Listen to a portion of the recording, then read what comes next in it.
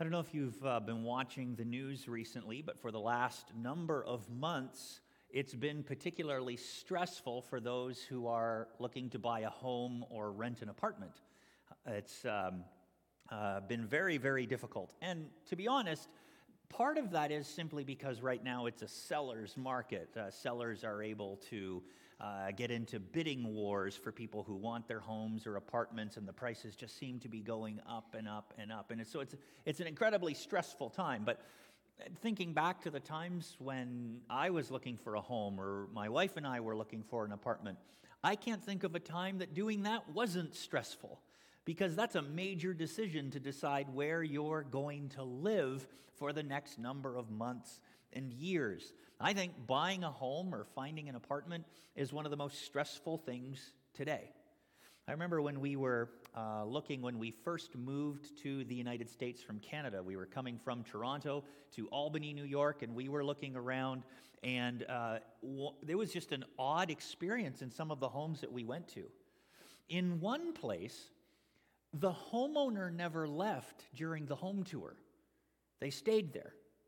And they followed my wife and I and the real estate agent around, apologizing for the state of the home, which was awkward, to say the least.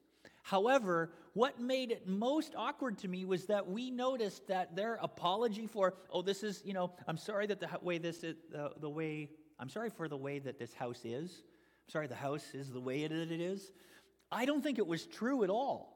Because as my wife and I were looking through the kitchen, we did what normal people do, and we opened up the cabinets to see how much space we could have. And we noticed that at the back of the cabinet was matted dog hair.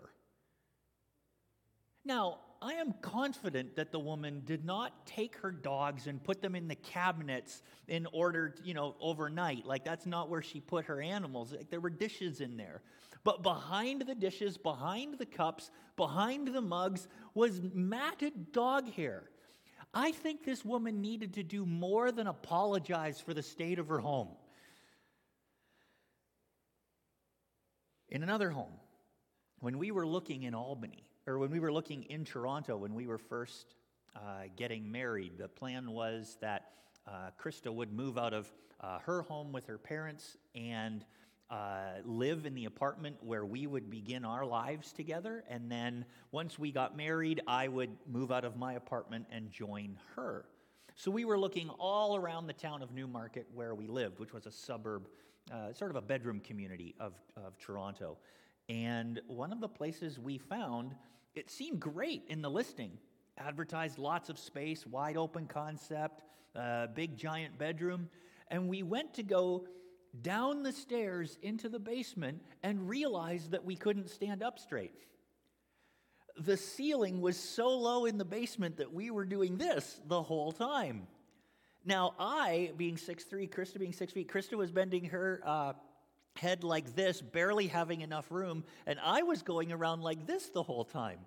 Guess how long we stayed looking at that apartment? No, just long enough to figure out, how do we turn around without hurting ourselves, and let's get out of here as quickly as possible. It was nuts. It was like, we know that we're tall people. As I said, my wife's 6 feet, and she's the shortest person in our family. Like, it was been amazing for someone who was average height to get into that home and not feel like the ceiling had fallen down on them. I didn't understand why these people would consider renting their basement as a basement apartment for anyone. I think it's stressful to find a home that has everything that you want and everything that you need. Is that true? Has that been your experience as well? If that's been your experience online, let us know in chat. Just type, "Yep, that's my experience." Or if you had a really simple experience, you can say that as well. But I think there's a second reason why looking for a home, buying a home or finding an apartment is incredibly stressful. It's hard enough to find everything you want in a home, right? It's hard enough to find all of the things that you'd like. It's even more difficult. It's just as stressful because there are things that you don't want in your next home, right? Like, that I don't want the dog hair. I don't want other things. There was one place my wife was telling me last night as we were talking about the message, getting ready for this morning. she was sharing that it was a place where only she and our real estate agent went to. I was not there. It was back in Albany when we were still looking. And both the real estate agent and Krista thought it was really odd that the owner had painted over wallpaper. It's not normal to do that. As a matter of fact, that's one of the sins. That's one of the 7 deadly sins of home ownership. Don't paint over wallpaper. I think wallpaper is one of the 7. That's the first deadly sin. The fact that you painted over it is just cruel. Anyways, they were wondering, why would someone do that? And as they kept wandering through the house, it dawned on them. Because they realized from odors and from the way they were reacting that the person was probably a lifelong smoker. And as a way to cover up the smell of smoke that gets everywhere, she didn't do the hard work of replacing sheetrock and painting it, like ripping it down to the studs and changing what she needed to change. Instead, she just painted over the wallpaper, or they just painted over the wallpaper. It makes it hard to buy a home. Not only because you're looking for things that may not exist in the home that you're looking at, but you're also worried that there's things that you don't want that are in that apartment or in that home. I think that's one of the reasons why we insist and why I'm so glad that it's a law, actually, that you get home inspection, right? One of the deals that has to happen is that an inspector will come and will ask the questions on your behalf and look at all of the systems that you may not notice on your home tour. You may not know what to look for. I think that's critical. I know a lot of homes today are being sold sight unseen, and people are waiving the inspection. I can't imagine doing that in the right frame of mind because you want a home so badly. Because when you get surprised, it is the worst feeling about not having the home of your dreams and you have to replace something that if you had known was there, if you had known that was a problem, you would have gone ahead and said, hey, listen, we need to talk about this. This item needs to be replaced or the price needs to come down. We need to negotiate in order to have fair compensation for something that we don't want in the home. When we bought our home in Albany, we had a home inspector. And the home inspector did not do a very good job. They missed a lot of things. And we ended up paying thousands and thousands of dollars to repair the things that we knew we had to fix in our home. I think inspection is necessary. Not because it's stressful not to have inspection, but it's because we want to have the best home possible. When we're making a purchase of something this important, we want to make sure that it has the things we want, and we want to make sure it doesn't have the things that we don't want. That's if you want to have the best home possible. What about family? What do we do? What is necessary if we want to have the best family possible? I think the challenges for families today are actually fairly universal, no matter where you go around the world. There's time management challenges. How are we going to balance everyone's schedule? There's household management. Who's going to take care of what in the home? There's finances. What are you going to do to earn enough money to pay off the home that you just bought? What are you going to do to provide for your family? What are you going to do to provide for your family's physical needs, their emotional needs, their mental needs? What are you going to do for their education? How are you going to parent? How are you going to raise your kids? How are you going to stay close as a family? What are you going to build into your family that keeps your spouse and your kids close? And how are you going to handle disagreements? How are you going to handle conflicts? How are you going to handle problems that need to be solved? That's the reason we've started this whole series and how we're really getting into the meat and potatoes of the letter that Paul wrote to the church in Colossae. The letter of Colossians is that kind of a letter that shows us here's how we have those things, but so far everything's been really abstract and kind of big picture without, we're missing a lot of concrete application. We've learned so far, if you've been with us through the series, and if you haven't, we've got most of the messages online. I'm a little behind on posting some of the recordings, but hopefully this week we'll get to that. But we've learned that building our lives on Jesus, a gospel-centered life, is really the point of life because of who Jesus is.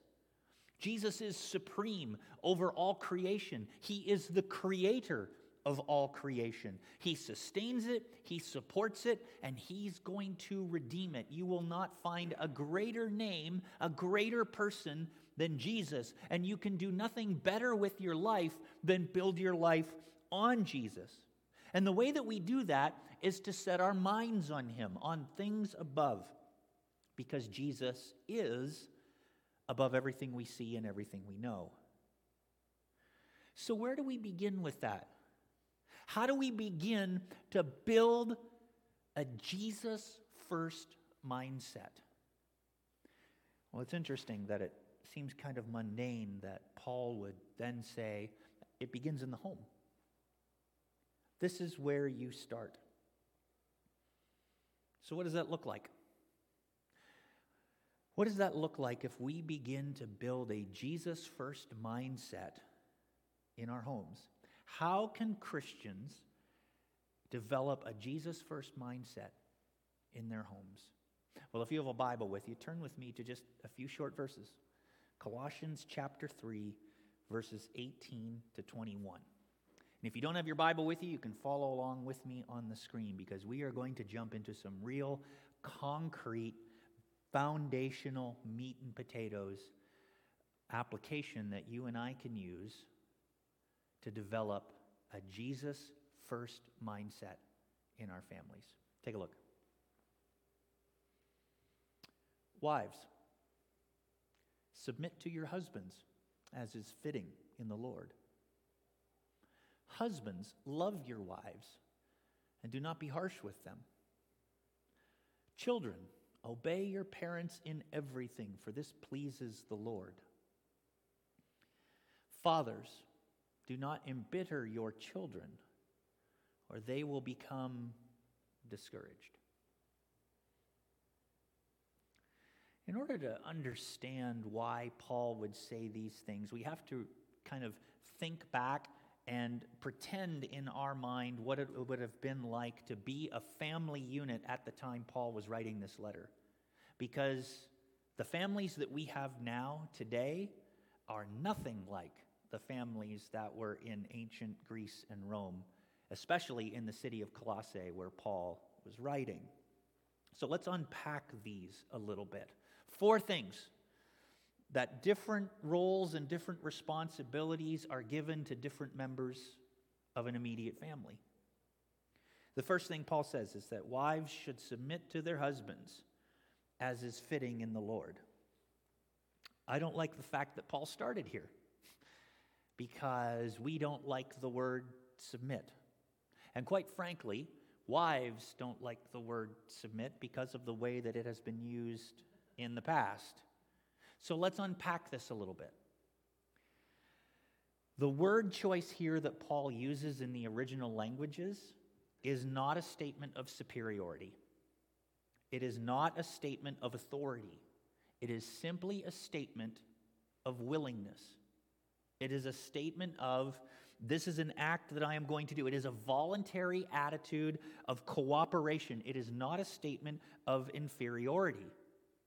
The way this has been interpreted in times past was that that means that men are the lord of their castle, right? The lord of the manor. They're the head of the house. And that's true in a spiritual responsibility sense.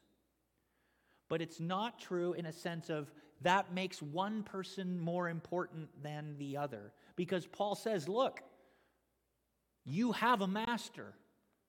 So submit to your husband as is fitting in the Lord. The husband's not the master of the house. Jesus is. And wives can submit out of their relationship with Jesus, who is the head of their home, to submit to their husband. Now, that was culturally common in those days. That's how wives and husbands related to each other. That's how wives related to their husbands in those days. It needed no further explanation. That's what everyone did. But the next thing that Paul says needs a little bit more unpacking for us, because he says, husbands, love your wives, and do not be harsh with them. So what's he saying there? What he's saying is that husbands need to sacrificially and gently love their wives. There was a major difference as to why you got married in the ancient world, especially in Rome. The reason why you got married was not for love. You did not get married for love. You got married to produce heirs. Think of cultures around the world that have arranged marriages where someone says, I'm going to marry this person.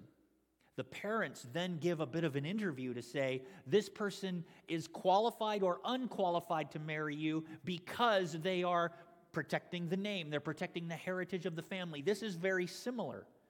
The only reason a man and a woman got married in Roman culture was to have kids that would continue the family line. And they would do it so that maybe someone married up a step or two, maybe someone didn't overreach and marry and destroy a family name. They wouldn't allow that. So that was the only reason they got married. And so all of the other things that we say why people should get married were not existent.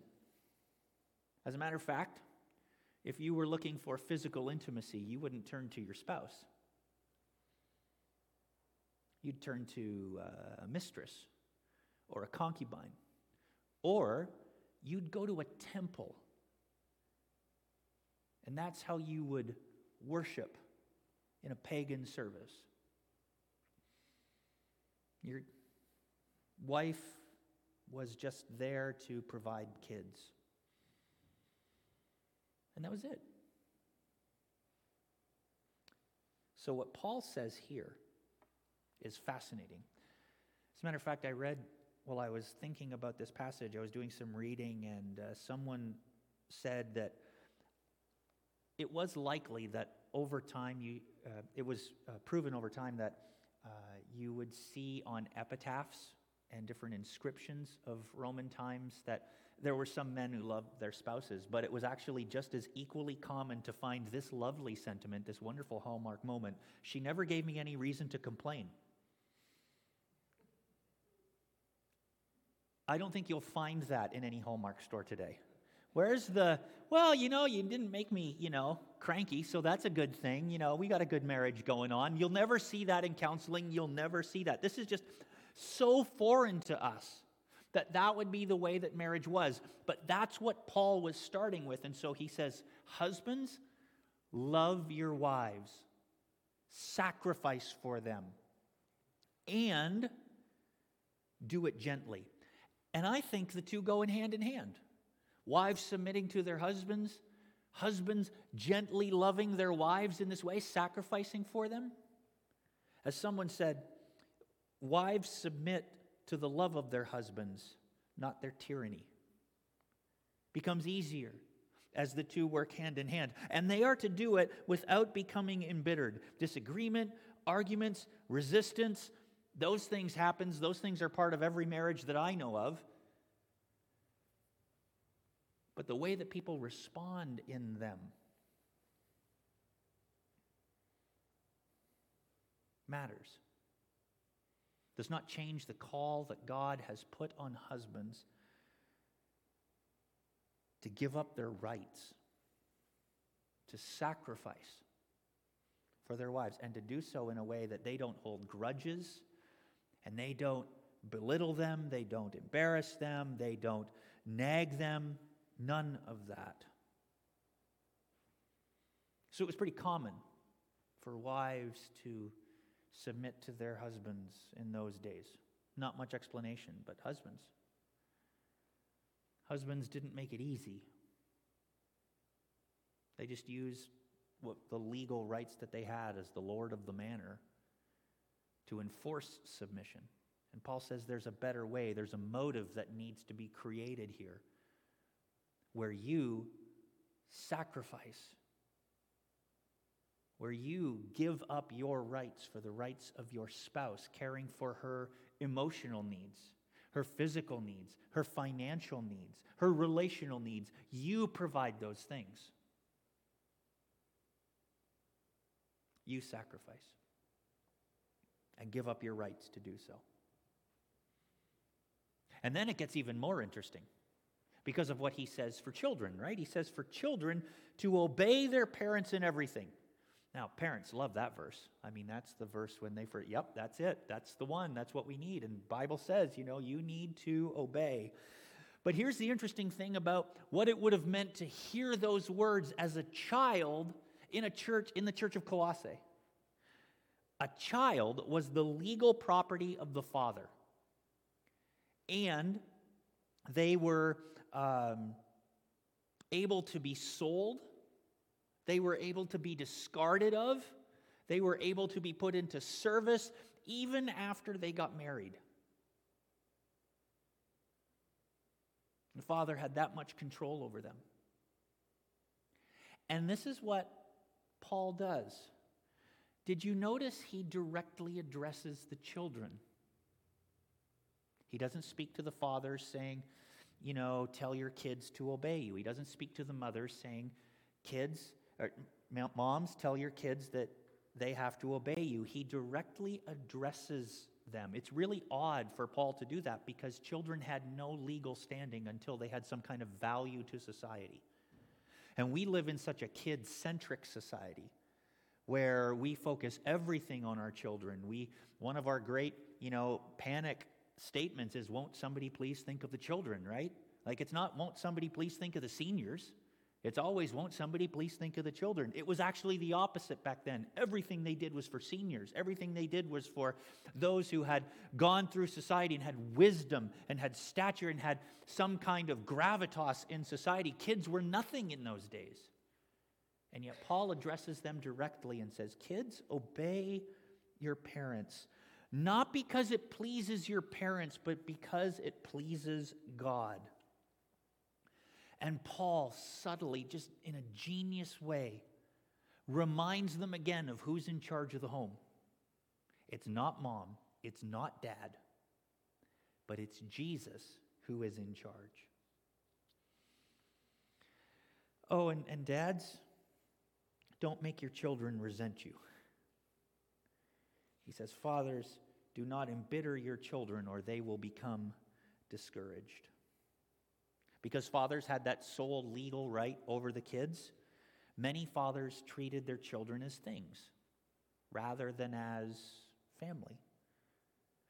So you can see how discipline would have been used, where it was, I'm going to make you do what I want. But what Paul says in the Christian home is that discipline changes. It changes from, I'm going to make you do what I want as your parent, to I am going to use this as a way to develop you. And so all of a sudden, the father goes from the most important person in the home who has all of this legal authority and legal right to your legal right before God is to sacrifice for your wives and sacrifice for your kids. And to build them into everything God wants them to be. Paul gives those specific things. The challenge is that we have different family things that we've developed over the years as a nation that's been profoundly impacted by Christianity. And the importance of the home and the importance of family and the importance of marriage. A lot of these things are things that we just automatically go, yes and amen. Where's lunch?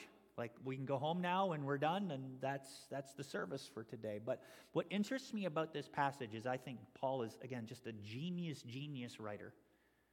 Because there's something that connects all of these things together in an attitude, in a motive, that is not described in the text, but is implicit in what Paul says has to happen in order for any of these things to happen. For wives to submit to their husbands, for husbands to sacrificially love their wives, being gentle with them, the kids to obey their parents. For all of that to happen, there has to be something as a motive.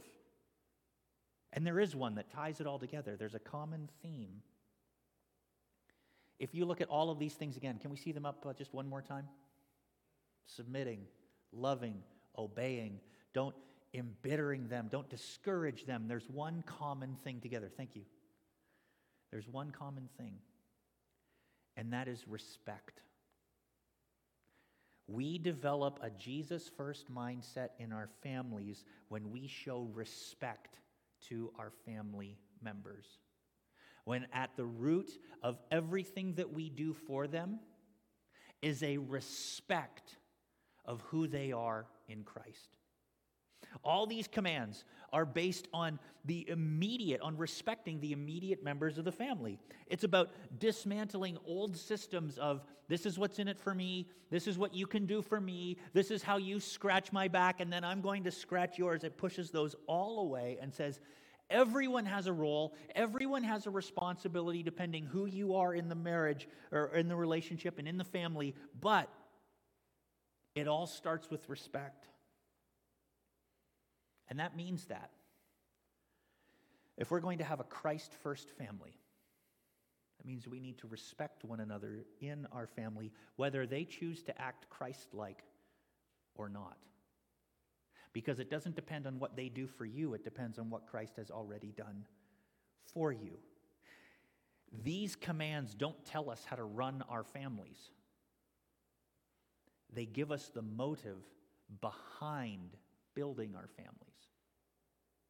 As we've talked, as we've shared, as we learned last week, Jesus is the only one that doesn't just change how we act, but he changes the motive behind why we act. It was a number of years ago when we first moved into the parsonage, 7.5 years ago, now that I think about it, almost 8 coming this fall. Beautiful backyard that we loved, but the patio door was really, really hard to move. It often got stuck, and Krista would struggle with it, trying to get enough leverage to open the patio door, and Josh was 10 years old. He wasn't moving the patio door at all, and sometimes I'd have to go over and get 2 hands on it and give it a good pull. It was really tough. A lot of friction, a lot of dirt had built up over time. So we took the door off. We looked at the track, we looked at the wheels, cleaned them out as much as we could. We put the door back on, and it still didn't work. Someone suggested, have you tried silicone spray? And I said, do you mean like WD-40? He said, no, silicone spray. You want to make sure you have the right grease for the job. And I went, no, I haven't. So we went to Home Depot, we bought an overpriced can of silicone spray, and we took just a little bit, because that's what we were told. You don't have to use a lot, just a little bit on the wheel, a little bit on the track where you think it's sticking, because a little bit goes a long way. We spray it on every spring now. We clean out the track, we take a look at the wheel to make sure it's still a wheel, because sometimes they can disintegrate. And every spring, it just makes that door open so that I think if we look at it wrong, whoosh, the door opens. It's just so easy to move now, all because just a little bit of grease, a little bit of silicone spray goes a long way. Isn't that true? You get the right kind of grease for the right kind of stuck thing in life, and it just fixes it right up. I use an electric razor because I'm lazy. I don't like to have to always put on shaving cream and use a blade and get it hot enough. I just, electric razor, you can walk around and go, yeah, that feels close enough. And, there's not much to work with anyways, so I'm not trying to impress anyone. So I just, shave all it off. On occasion, I can feel like, man, the razor is really grabbing today, like it's pulling skin. It's really rough. And at that point, I know that it's time to oil the blades, and I'll grab some mineral oil or something that the razor company has sent me, or a blade wash specifically to lubricate the razor blades. Maybe you have some tools in your shed or in your basement or in your garage that have built up some rust over time. They've built up some debris.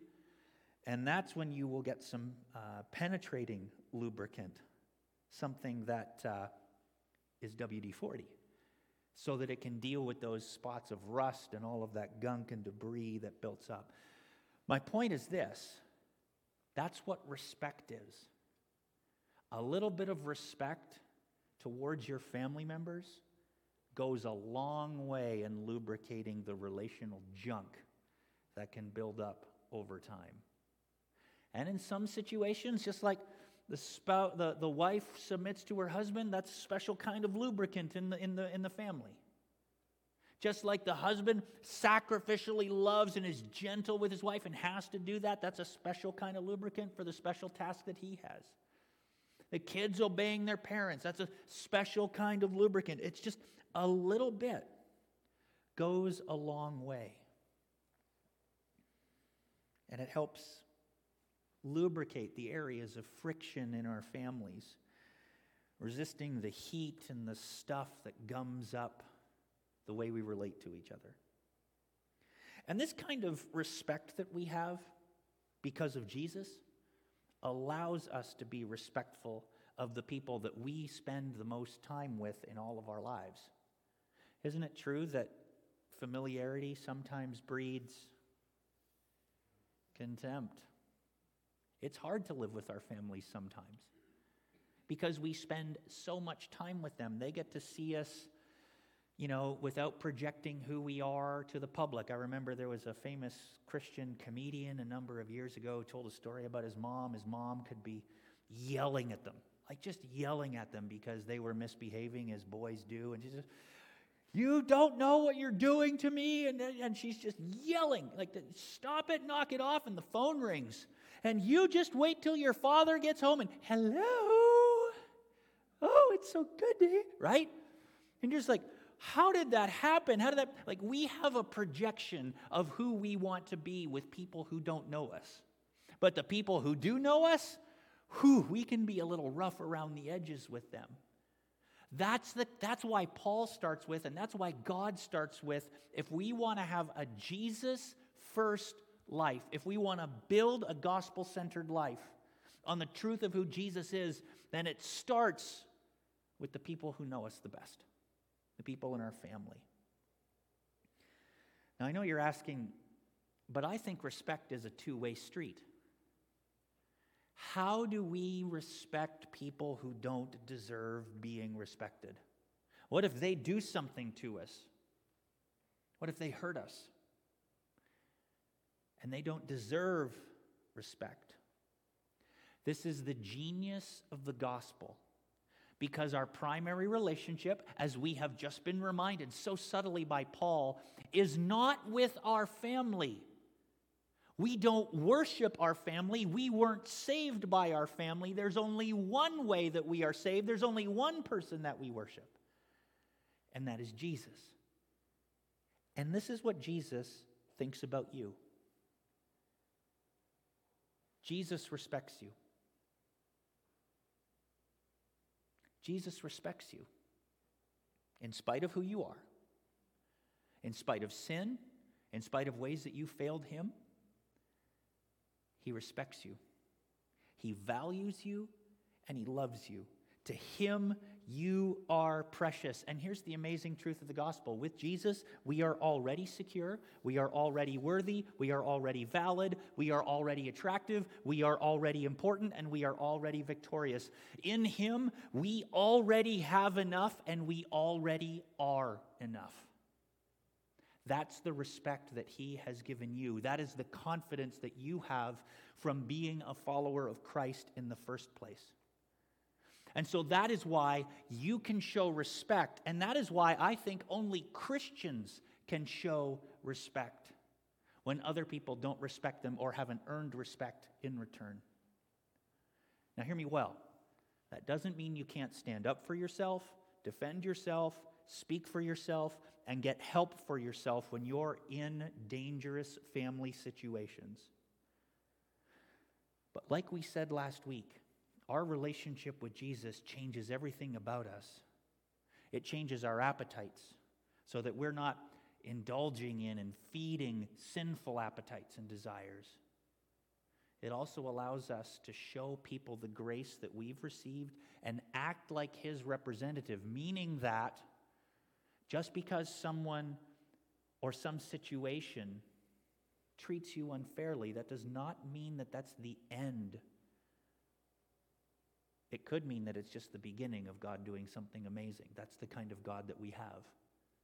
God can work all things and does work all things together for good for those that love Him.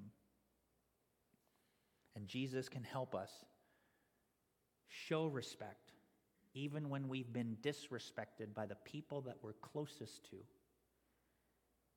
because Jesus has already given us all the respect that we need. We build Jesus-first families when we choose to respect the people in our family. So here's something I'd like you to do. Before we go today, just between you and the Lord, is to either take out your phone or take out something to write with, or just to consider this question. But don't leave today. Don't close the browser today before you answer this question in your mind. I want you to think of the people in your immediate family. If you're living with your parents, then your parents. If you're married, then your spouse. If you've got kids, then your kids. I want you to think about those relationships, and I want you to answer this question. This week, I will show and communicate my respect to, name of family member, by. Let's all say that together. This week, I will show and communicate my respect to, name of family member, by, and what are you going to do? How are you going to show them? How are you going to tell them that you deeply respect who they are? How will you do that in a way that truly does communicate it? It doesn't have to be big, because it's like silicone spray.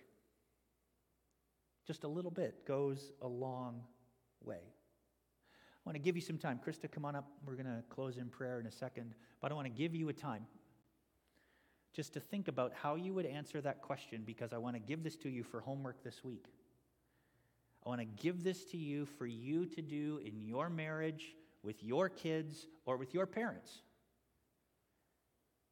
This week, I will show and communicate respect by, and then choosing that and doing that. I want to give you a moment to do that, and then we're going to close in prayer. A little bit of respect goes a long way. So let's bow our heads in prayer, and let's ask Jesus to help us answer this question and to respect those in our family. Let's bow our heads together.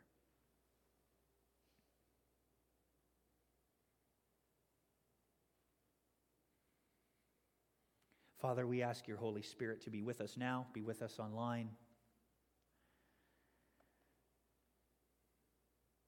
Lord, would you give us wisdom to respect those in our family, to show it, to communicate it. Lord, we live in a me-first, individualistic culture where in some ways it is common, it is normal practice to be a family-oriented person. But sometimes our families make that hard, and sometimes our own desires make that hard. But this is a place where the world changes, where our world changes. When we begin to build Jesus-first families, we do that by leading the way as husbands, as wives, as kids, as parents, to show respect to the other people in our family for what you're doing in their lives, for what you've called them to be, for how you've created them, and for our role in developing them into who you've called them to be. So, Lord, we give you this question as we sing this song in closing. I pray, God, that you would give us wisdom to know how to show and how to communicate respect to each member of our individual families. And we ask, Father, that you would give us the help to do that as we desire to build Jesus first families. We pray in your Son's name. Amen.